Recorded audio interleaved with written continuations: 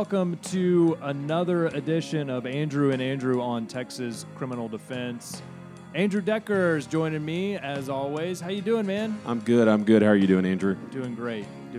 You know, last time we talked a little bit about some DWI laws, some considerations when you're being pulled over and arrested for DWI. And this is going to be another DWI episode. We're going to talk more about, the next phases of a DWI case. Sure, and part of it is DWIs are one of the most common cases that we as defense attorneys see. Yeah. I call it the every person offense. Why? Because if you've left a dinner or a friend's house and you get home and you went, maybe shouldn't have done that, you might have been DWI, right? Or, it's an officer's opinion a lot of times. So you could have 2 glasses of wine at dinner, go driving, and for some non-intoxicated related driving event, find yourself facing a right. We'll get to that. How do we prove intoxication? Right. But we realized we left a few things out in the first episode we want to hit before continuing on. Yeah. And one of those is officers get to ask you all sorts of questions. Right. Yeah. I mean, just like anybody else coming up to you on the street, they can ask you your name and what's going on. So the most common question is, where are you coming from tonight? Right.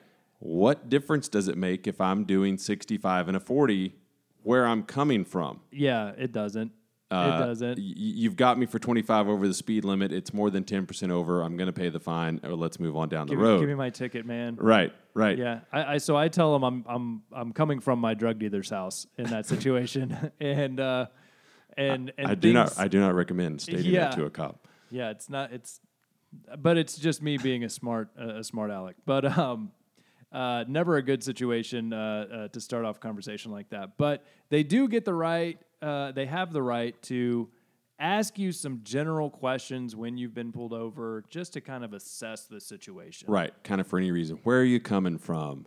Where are you headed to? How you doing tonight? If it's after about 10 o'clock on any night and they smell any alcohol or they see any, they're going to go, have you been drinking tonight? Yeah. Yeah, and I don't know. You can't reproduce a smell in court, and we probably talked about it in the first part of the DWI. It just drives me crazy. Right, how much it was moderate, a little bit, and then suddenly at the end of the report, it was a strong odor of alcohol. Yeah. I've literally seen it change in a report from beginning to end. Yeah. Okay. I've had clients who just had like Diet Cokes spilled on them, and the officer said, "No, well, it smells like alcohol." And she's like, "No, it was a Diet Coke, no alcohol."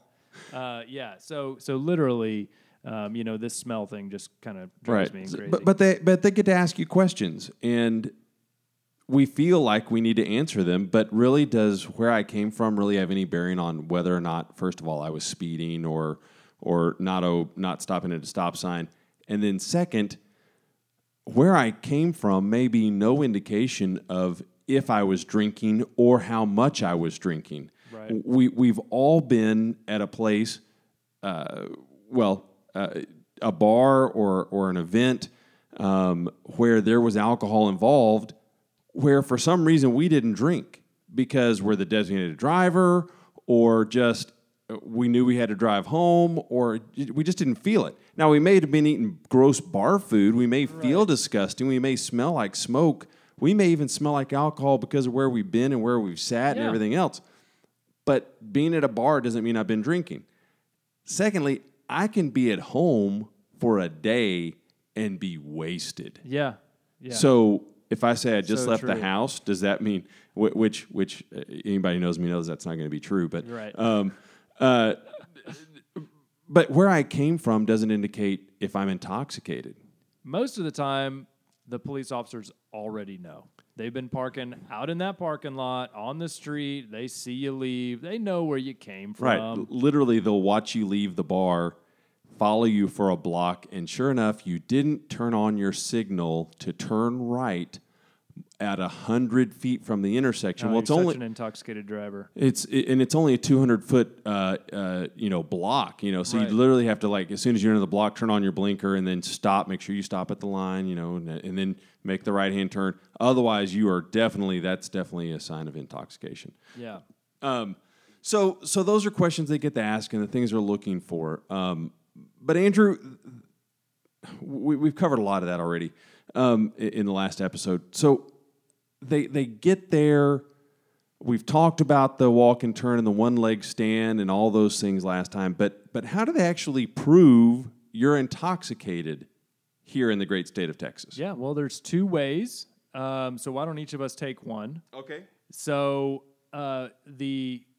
probably the hardest, the one that I'm always trying to argue, is when an individual doesn't have the normal use of their mental or physical faculties by reason of the introduction of alcohol or some other substance into their system.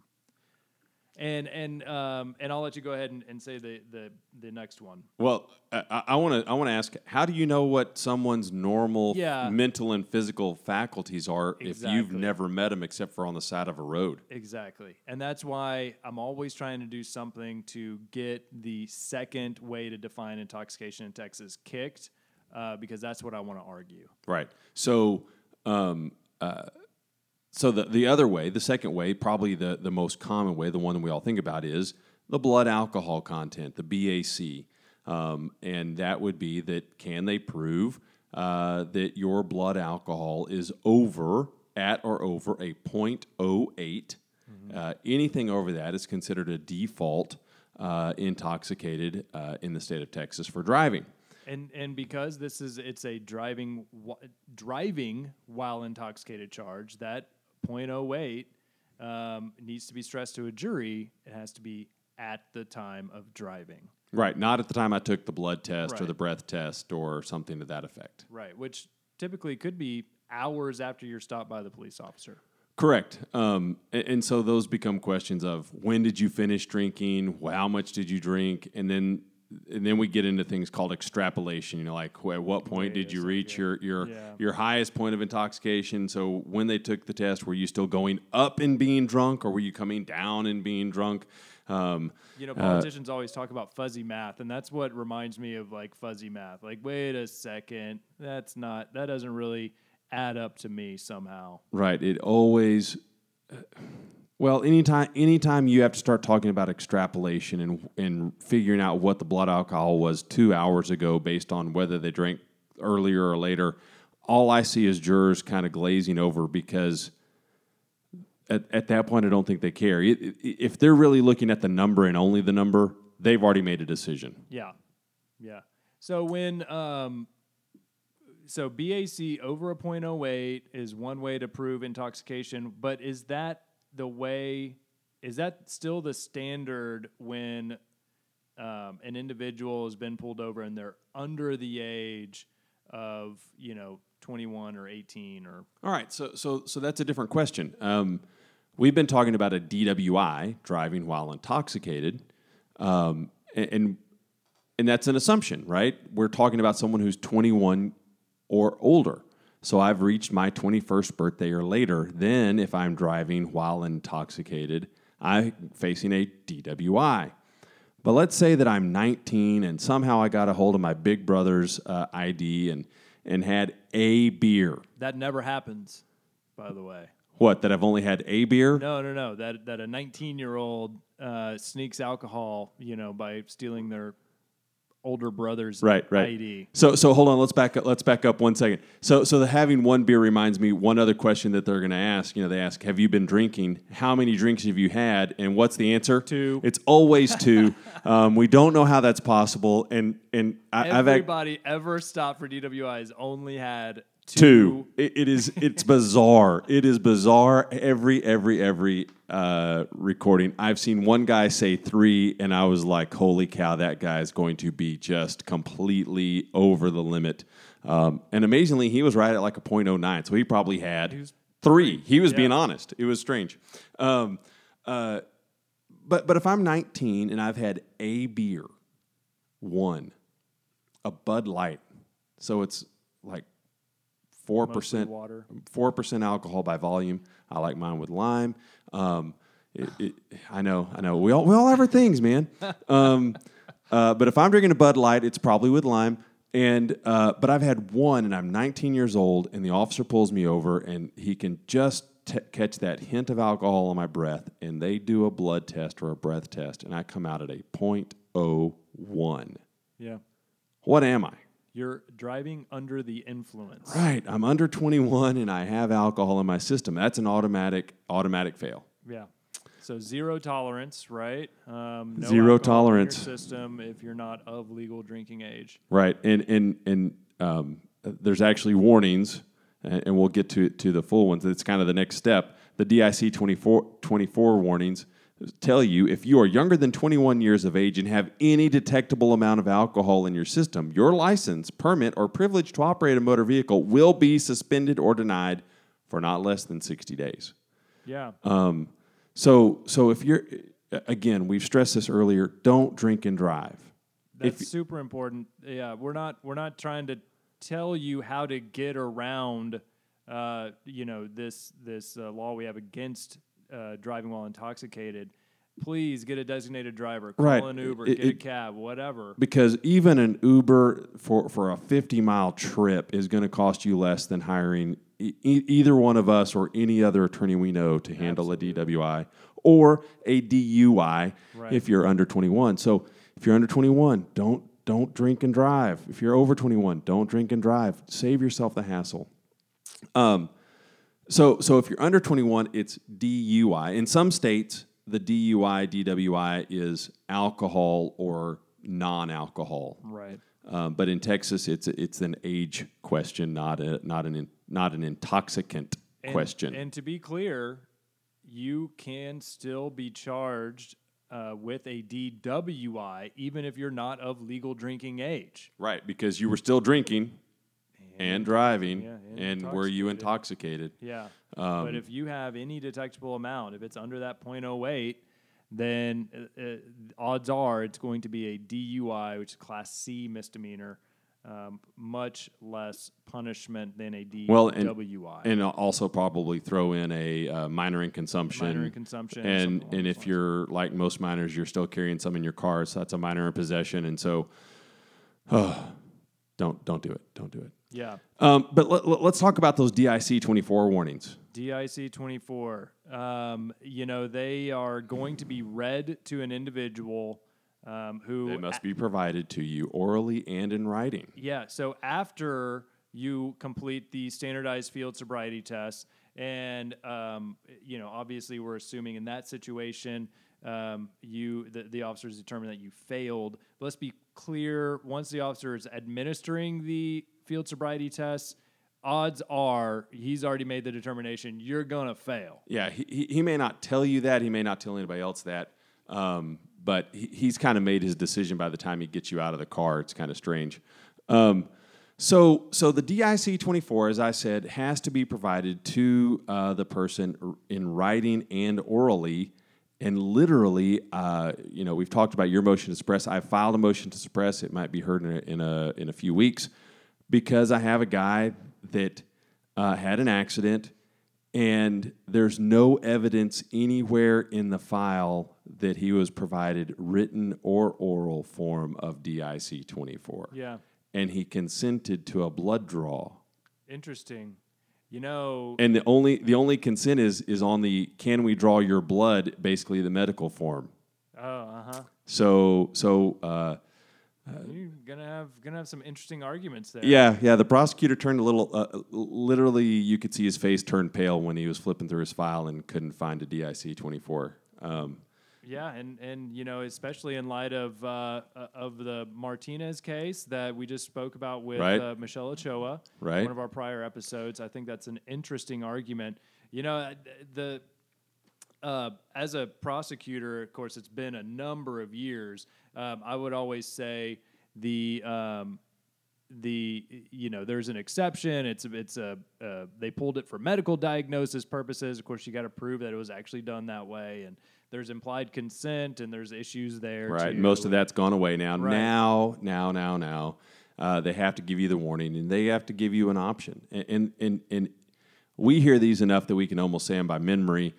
They say, you are under arrest for an offense arising out of acts alleged to have been committed while you were operating a motor vehicle in a public place or a watercraft while intoxicated, or an offense under Section 106.041, and it goes on, Alcoholic Beverage Code. So and I know that you particularly like that first paragraph of the DIC 24. Right. Someday we're going to talk about Miranda, and I'm going to talk about this specifically because literally Miranda is supposed to be provided at any time that you're under arrest, and you're going to be you're going to be interrogated while in custody. And so they tell you are under arrest for an offense. I think at that point there should be a hard stop. They read Miranda and then continue, and we'll talk about that later. It just every time it irks me. I'm like, it should be a Miranda right there because they're then going to ask you questions that could incriminate you in a criminal matter. And that's interesting too. Just kind of a sidebar. We ask individuals, other attorneys, to appear on our podcast, and part of the pre-interview process, we asked them, like, is there a certain field of law that just kind of gets you going, and Jerry Goldstein had a really great answer when we interviewed him in episode 3, and that sounds like that's going to be one of your, that topic really gets your goat going. Right? It does. I'm going to go to preaching without even trying here in a minute. But they're going to ask you the DIC 24 after reading it. They're going to say, we are now requesting a sample of your breath or your blood, and they're actually going to tell you which one they want, but they're going to say either or. And what I think is that if they suspect that it's anything beyond alcohol, they're going for your blood. They're going to ask for your blood. Right. To see if there's some THC, Xanax, anything, and Benadryl. Oh yeah. Over the counter, you take a few Benadryl and you down a vodka twist at the bar, and you may be intoxicated because those two things mix up, and you're suddenly really sleepy while driving. But I think if they really suspect it's just alcohol, they're probably going to ask you to go blow in the breathalyzer. That may vary depending on where you are. Is there a breath machine close by? Is there a hospital close by to do a blood draw? Is there? So it's not exact, but that's kind of my feeling on why they're going to ask for one or the other generally. And we're gonna move on past the breath or blood issue. What I think would be good for our podcast is to get other attorneys in who are experts in fighting the breathalyzer machine, who are experts in fighting the blood draws and blood tests, to talk specifically about each of those methods that the state tries to prove BAC. But Andrew, so that's kind of wraps up the arrest. The officer is going to complete his field sobriety test, going to ask for a breath or blood test by reading the DIC 24. You're going to be arrested. What happens next? What's the next step in the process? So you're going to find out on that DIC 24 and in some other forms that if you say no to that blood draw, and you have a right to say no. Yeah. You're not being rude. You're not being ugly. You have a constitutional right to say no, get a warrant. Right. You're not being mean. The founding fathers, and I know as all men, so we say founding fathers, they did that to you for you for a purpose, so that you didn't have to just give the police evidence. Yeah.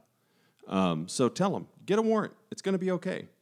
But if you ask for a warrant, they're going to automatically suspend your license, the Department of Public Safety, for 180 days. So some people go, well, I don't want to do that, so I'll blow, or I'll give you my blood, and if it's over a .08, you then lose your license for 90 days. So if you get to an attorney soon enough within the first 15 days, we can appeal that at an administrative license revocation hearing.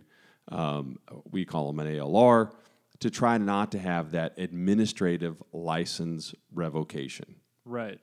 And that's really important too, because a lot of times that's a way for us to get some discovery just a little bit quicker. And so that's a good point. If you are ever arrested for a DWI, go and find an attorney just as soon as you get out of jail or bond out, because it's really important for us to jump on the case immediately. We've got to request an ALR hearing. Within 15 days, not business days, days. Right. So you get arrested on a Saturday, you get out on Sunday, you go to work on Monday going, oh, my God, I don't believe what I'm doing. What am I doing? And about Wednesday, you come out of enough of a fog to call an attorney. You've already used 4 or 5 days. Yeah. You're burning clock quick, and that ALR is coming. Yeah. Okay, so next, the state's going to review their case. If they think they have a good case, they're going to file an information in the county court or with the county clerk's office. You're going to be brought into court. So, Andrew, typically a DWI starts out as a Class B misdemeanor. Right, and usually that's actually what you get arrested for is a Class B DWI. Right.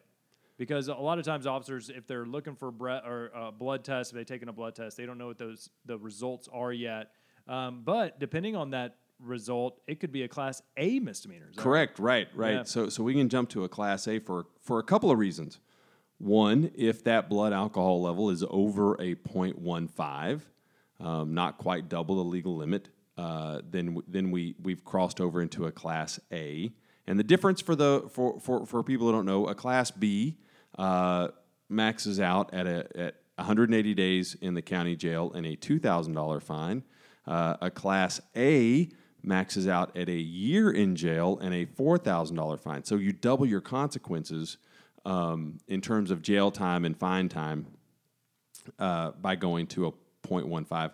You also, if you already have a DWI on your record, right, a final conviction for a DWI, and you get arrested another time, you are now having a DWI second. Yeah.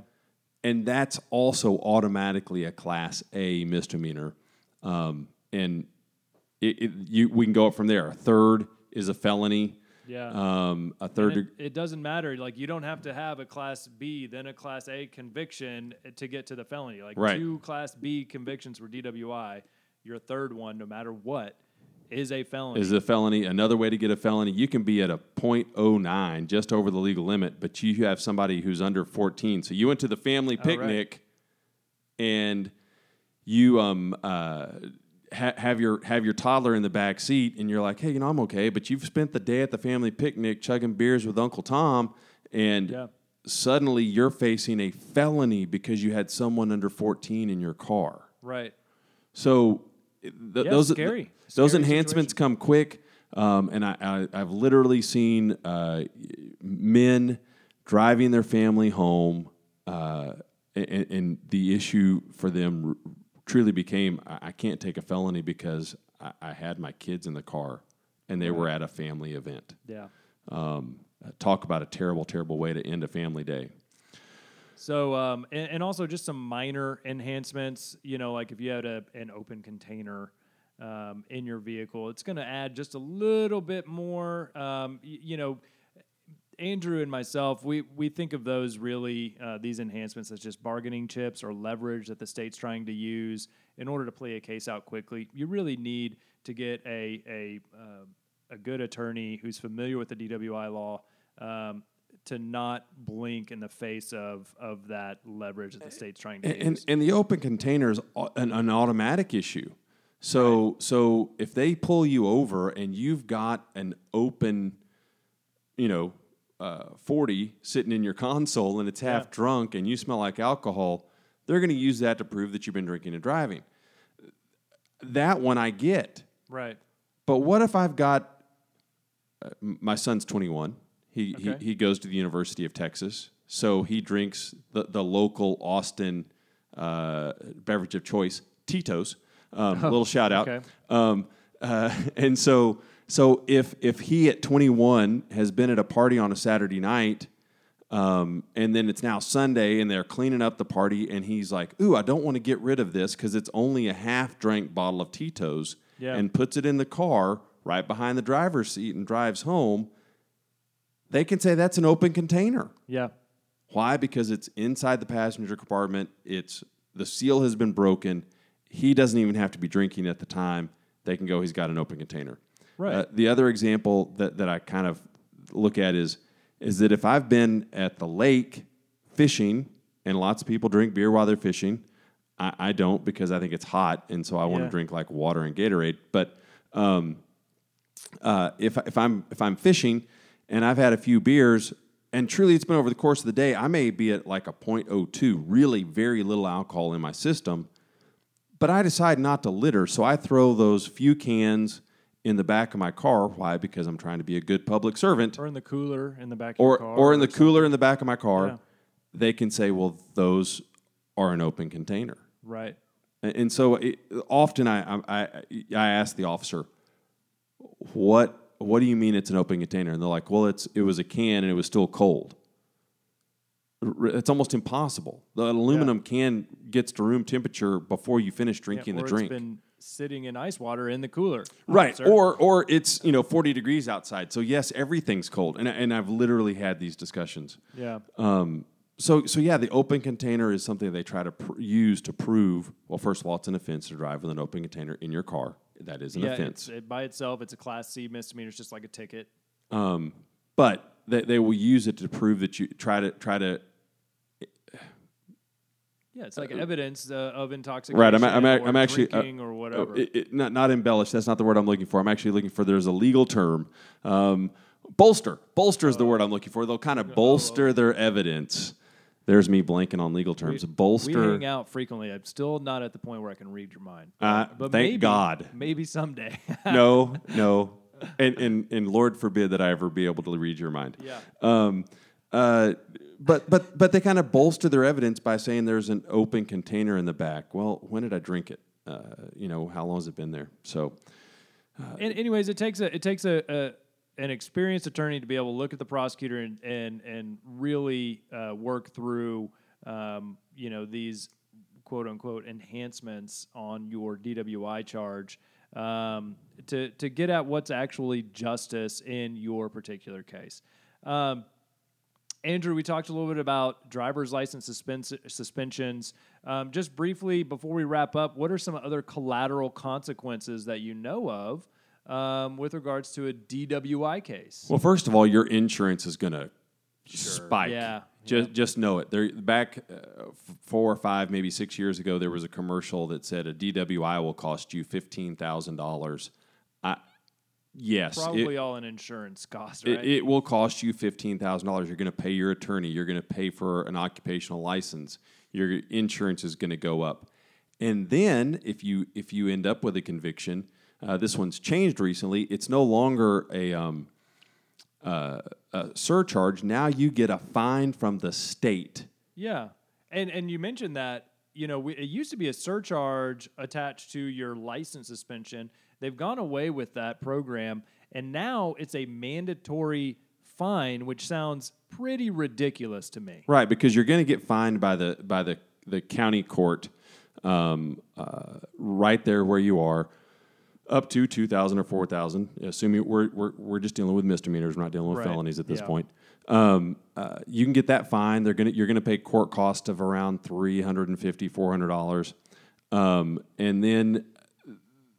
and then now they just get to tack on this fine. And they're already some of our brothers and sisters in the Texas Criminal Defense Lawyers Association who are drafting, and that came into effect September 1 of this year. So fairly new. Pretty new, who are already drafting and looking for basically the first case out of the box that it comes down to argue that that's double jeopardy. You're being punished twice without due process. Right.